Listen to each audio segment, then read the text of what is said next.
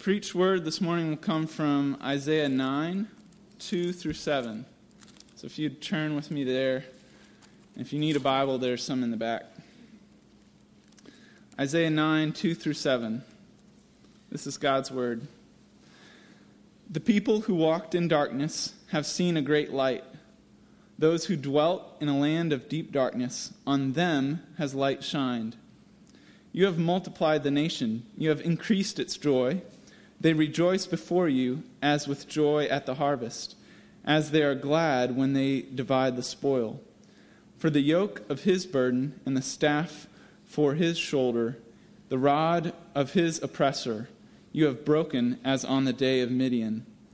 For every boot of the tramping warrior in battle tumult and every garment rolled in blood will be burned as fuel for the fire. For unto us a child is born, to us a son is given, and the government shall be upon his shoulder, and his name shall be called Wonderful Counselor, Mighty God, Everlasting Father, Prince of Peace. Of the increase of his government and of peace there will be no end. On the throne of David and over his kingdom, to establish it and to uphold it with justice and with righteousness, from this time forth and forevermore. The zeal of the Lord of hosts will do this. Amen. You know, Christmas is an emotional holiday. It's kind of hard, almost near impossible to go throughout this holiday season, the weeks we find between Thanksgiving and Christmas, emotionless. The emotions vary. There are happy ones for some of you. Christmas brings fond memories of a wonderful childhood. You remember family and friends and gifts, and you love the cards and the carols and the singing, and you wish Christmas could just be every day. I mean, you're all in with Christmas. But for others, Christmas doesn't bring such great emotions. You actually kind of dread this time of year. Christmas season only reminds you that you are perhaps lonely or missing a loved one. For some of you, this time of year just fills you with a lot of anxiety or a sense of failure because you don't think this Christmas you'll be able to give your family the Christmas morning that they are looking for or expecting. For many people, Christmas, rather than bringing fond memories of childhood, brings memories of how difficult your adolescent years were. Some of you are quite indifferent to Christmas. You don't care for it, but there are still emotions there. You get angry with all the traffic that you see at the grocery stores and on Camp Creek. You can't get down Camp Creek, and so you get annoyed and you get frustrated. Whatever the emotions are around this time of year, you can't get away from them. Good ones, bad ones. They tend to be heightened and magnified more than any other time during the year. I am convinced that this is why Christmas time is saturated with singing. Emotional people sing. Whether it is to drown out their sorrows, whether it is to find comfort or to express joy and thanksgiving, singing music or singing or listening to music is the medicine that most people tend to seek out. For the Christian, this type of singing marks out our worship. We sing songs of lament and we sing songs of praise and joy and thanksgiving. And we understand that the songs that we sing help point us and help direct us to our Savior. In Him, we are able to, in these songs that we sing, we are able to express our emotions, our joy, our pain, our frustrations, our rejoicing. That is what we do Sunday after Sunday as we gather corporately to worship. But this time of year, as I said, is a heightened emotional time, and so it is around Christmas that I feel like we sing the most. And I am convinced the hymns that we sing at Christmas, if contemplated and reflected on, help point us to our Savior, the one who desires us to come with all of our emotions, good ones and bad ones, and find our joy and our rest and our peace in Him. The incarnation brought unspeakable joy and hope for the hopeless. That is why at Christmas we celebrate it and we sing about it. This morning we want to look at the joyous truth found in the song that we just sung. Hark the herald angels sing.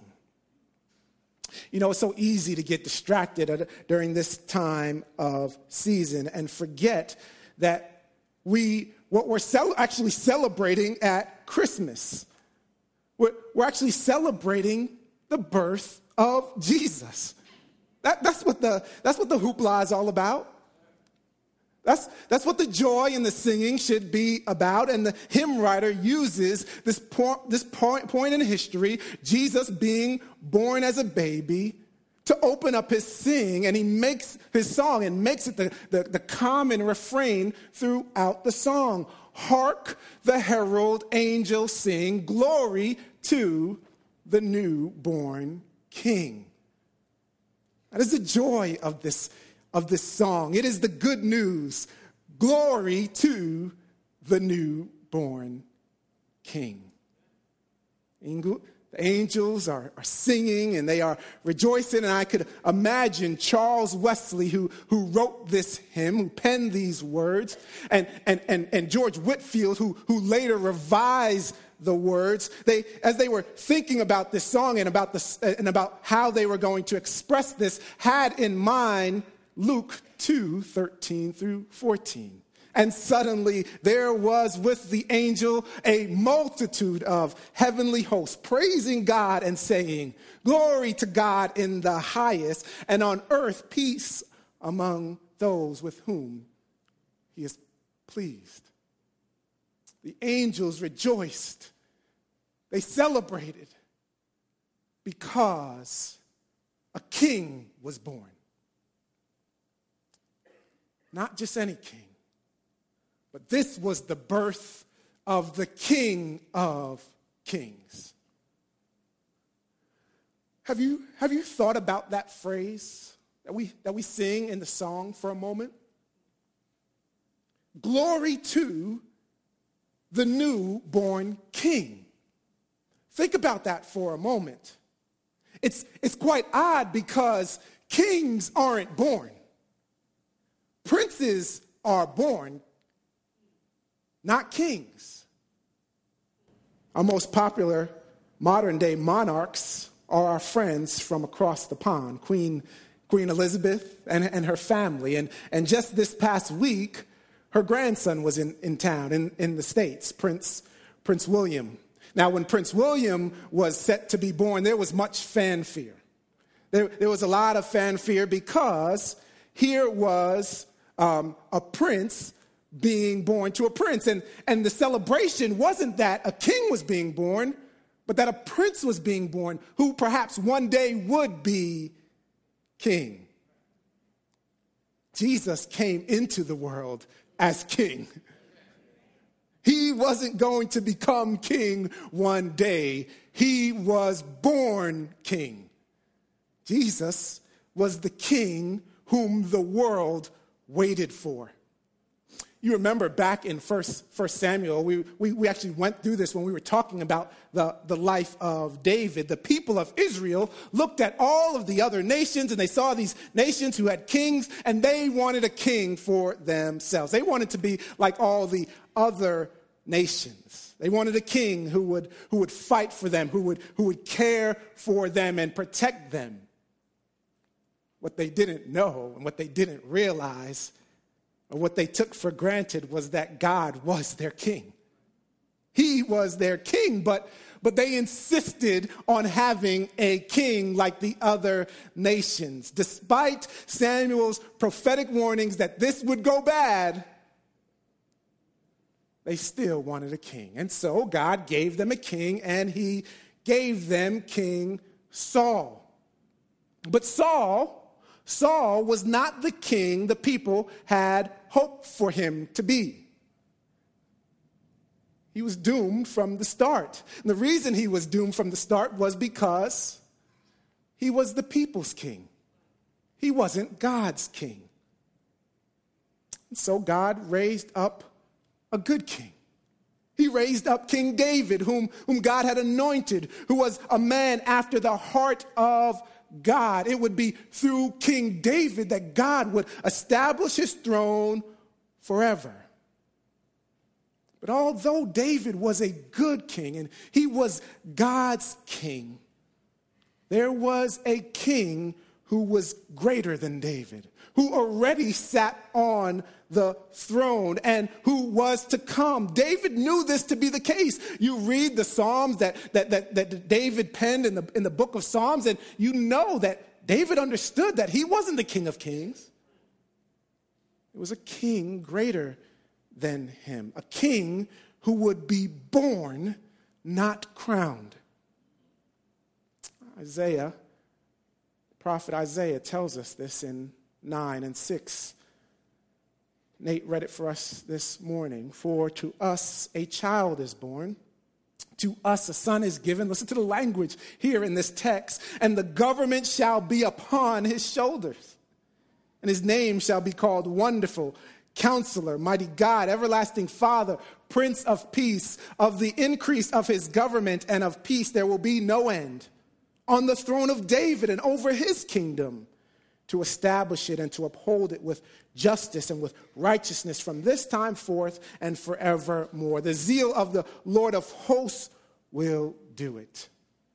Here, Jesus being born in Bethlehem, here was the king that Israel wanted. Here was the king that Israel needed. But not only Israel, that all people needed. This king, and he was born in Bethlehem, not in a palace, not to a show, but in a stable. Jesus, born in Bethlehem, was the king you and I needed. Oh, I know we live in a democracy, and we like our freedom and our independence. We want to be able to do what we want to do and live how we want to live. We want few laws and few regulations. Ask any teenager sitting here today. In fact, you could actually look into your past, because we were all teenagers once, and recall being in our parents' home. And there were rules and regulations that guided our parents' homes. And when we didn't like those rules and regulations, what did we say? I can't wait till I'm on my own when I can do what I want to do. That's what we all said. That's what teenagers say.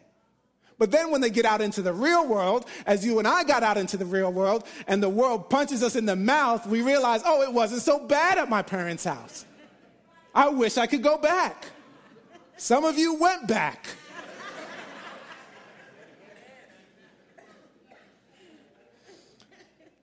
Do you realize that this is a product of sin?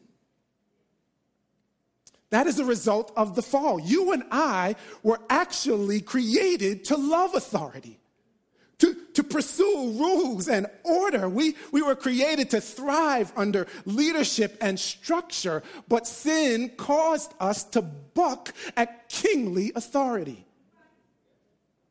We hear king and we hear freedom gone. Even the Queen of England today has very little power.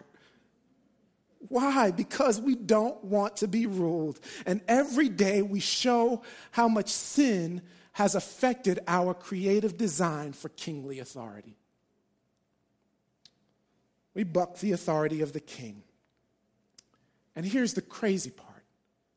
This is not just any king's authority that we buck, but we buck a gracious and a loving king who is generous and abounding in steadfast love and mercy. And he sets up rules and guidelines for our benefit, but we don't believe it. He's established rules and commands for his kingdom, and we treat them as though they are suggestions. Don't neglect meeting together. Husbands, love and serve your wives. Wives, submit and honor your husband. And we look at those things and we say, well, those things don't work. I want to do it my way.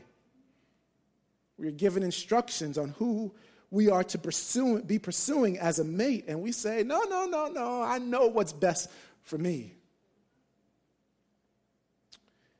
Jesus, the King, tells us how we are to view our money in light of the kingdom. Don't store it up on this earth. Don't love it. Give to those who ask. But we say, oh, it's my money. I earned it. I want to do with it what I want to do with it. Bucking kingly authority. We're told to bear with those who are weak. Bear with those who are weak, who are struggling, whose sin rubs up against your sin. To bear with them, but we grow impatient. And we're harsh with them, telling them to get it together. We buck the way the king desires his kingdom to work.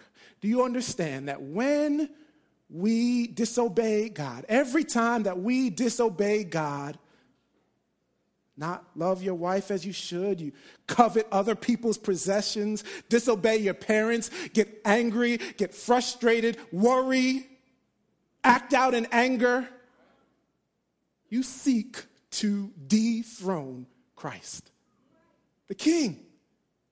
You want to be king and do what you want to do. And we become like the people in Judges who sought to do what was right in their own eyes. And we saw how that turned out. And when we do things in our own eyes, it becomes crystal clear that we need a king. Oh, we see how going against, rebelling against this kingly authority of Christ has affected our society. We have broken marriages. We've got the rampant taking of lives through the horrible practice of abortion. We see situations like Ferguson and Staten Island and Cleveland. We see loneliness and greed, crime. Do you understand that this all points to our need for a king? But there's a spiritual need also. This rebellion against the king makes us enemies of God. We're his enemies. And listen, that's not a good place to be. We understand what happens in our world to those who disregard the authority of the king. Well, it's no different in the kingdom of God. In fact, it is far worse. This king knows all and sees all. Listen, you can buck against the authority and usurp authority of earthly kings and presidents and rulers all you want. But most people do that in the privacy of their homes. They do it in the presence of like-minded company, if they're smart, right? They don't have the courage to do it in front of the king. But King Jesus knows all and sees all. What you whisper in your heart, what you think in your mind, what you thought you were doing in secret is never out of the watchful or listening eye of this king. Proverbs 15:3 says, the eyes of the Lord are in every place, keeping watch on the evil and the good. We're in rebellion against this good and this gracious king. We are at enmity with him. And here is the perplexing part about it all. Here is the thing that's so crazy, is that the king was now here among us. Now, if this is the news, if we know that we have rebelled against this king and he is coming to earth, if he is coming to us, why then are the angels rejoicing and singing? Are they singing because they're like, here comes the king, he's going to go get them. He's going to defeat them. They are joyous about this news. There is singing and celebration because, as the hymn writer communicates, the king was coming to make things right, to fix the problem. Peace on earth and mercy mild, God and sinners reconciled. This newborn king was born to restore that which was marred by sin and your rebellion. The king was coming to bring rebellious sinners into his kingdom. That is why the king could not be like any who had come before. We see then the humility of this king. Israel, throughout her history, has had some great and godly leaders. Men to lead her, like Moses and Joshua and David and Hezekiah, men of faith and character and courage and integrity. But no matter how much good they did, no matter how much justice they sought to carry out, they could not solve that which was most crucial. They could not reconcile guilty sinners to a holy God. Oh, do you know that's still our greatest ill today? That's what plagues our society most. That is the biggest issue our world faces, whether we know it or not. There is poverty in this world. People who live in conditions far worse than most of our pets. Our nation and world is marred with racism and classism. Children who, as we sit here anticipating our Sunday meal, are starving, wondering if food will even touch their lips again. Brothers and sisters, these are significant issues that our world deals with.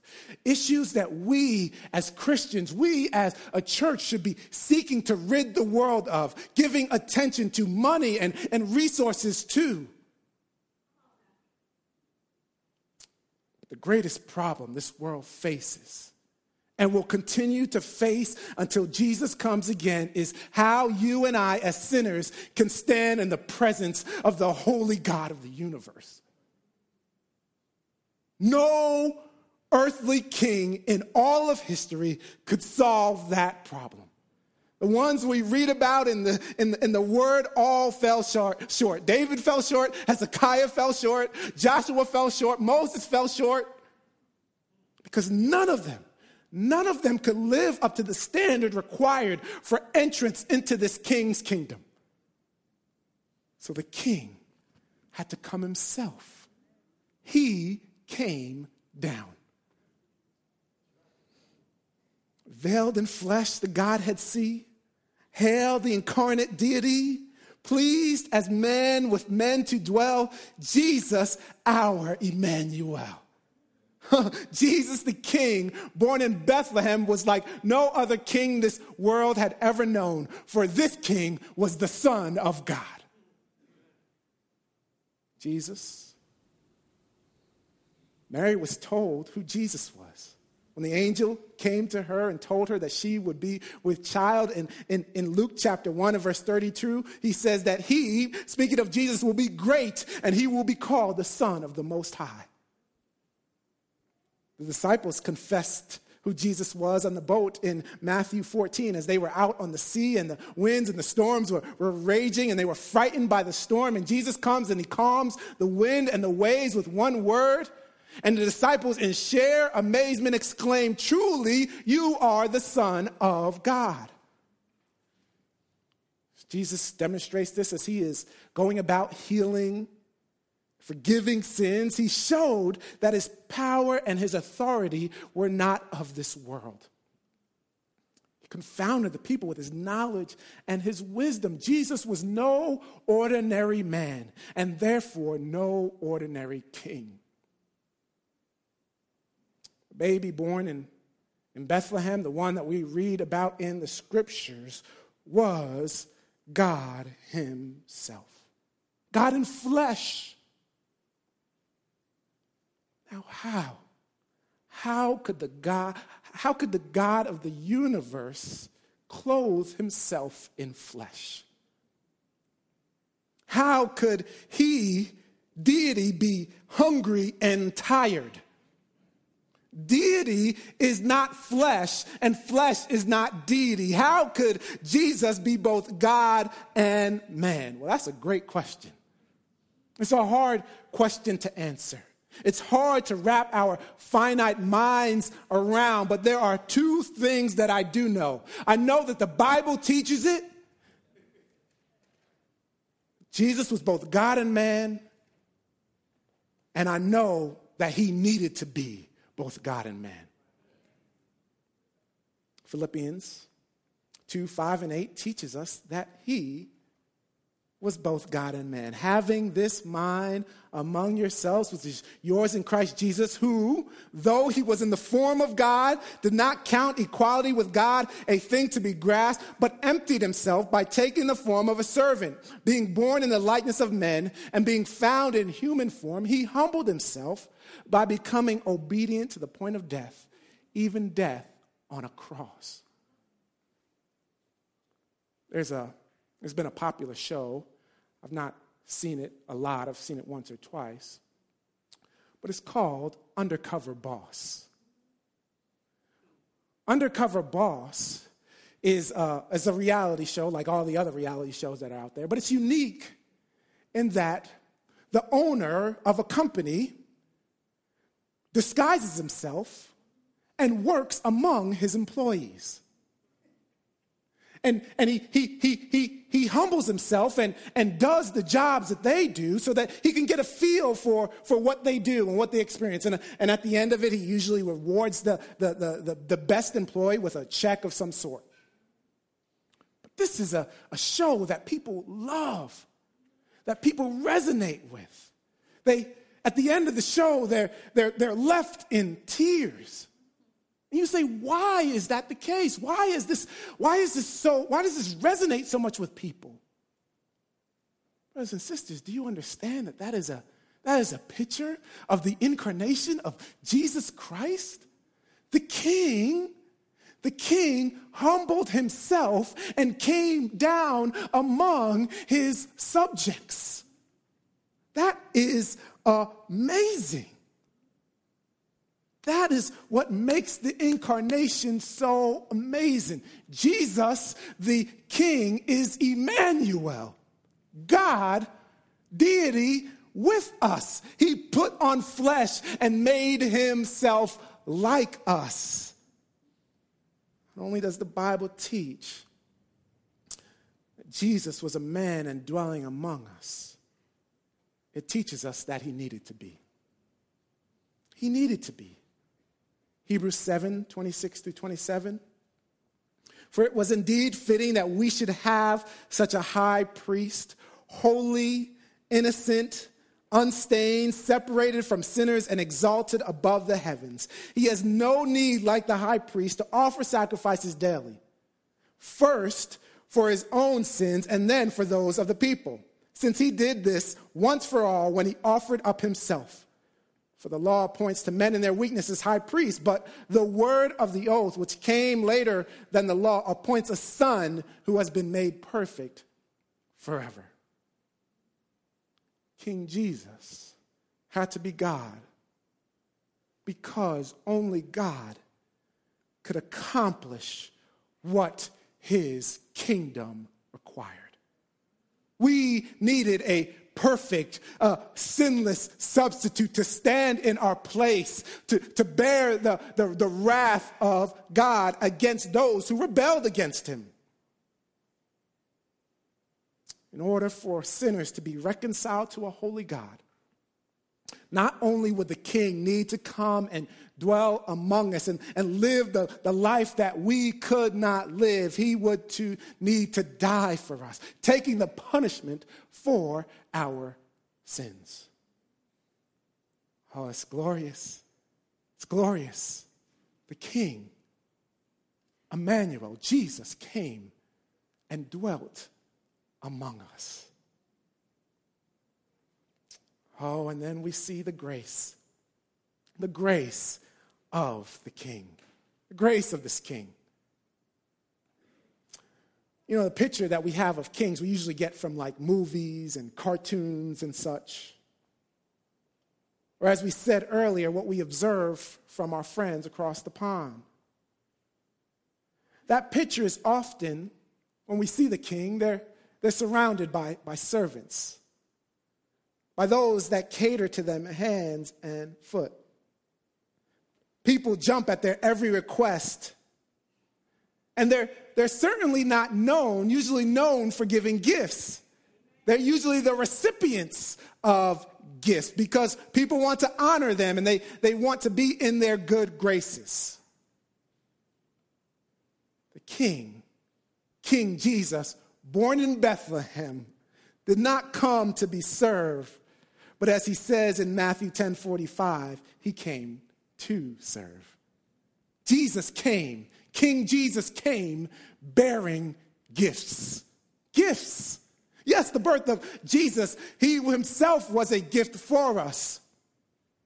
That he, the King of the universe, would seek to dwell among his people, those he created. But Jesus came bearing gifts, not gifts that would last for a little while, toys that would one day break, or technology 2 weeks from now that would be obsolete. No, but he brought gifts that last for eternity. Eternal gifts.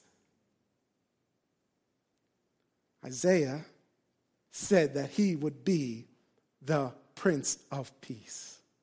He would be the Prince of Peace. But you say, well, where is that peace? Where is that peace? There seems to be turmoil all around the world. There is ISIS. There are protests that so quickly on a turn of a dime can turn violent. I go to bed at night. I can't go to bed at night without locking my doors and turning on the alarms. Where is the peace in this world? The Prince of Peace is here. It's come. Why is there still no peace? That type of peace is coming. But the peace the King brings is peace with God himself.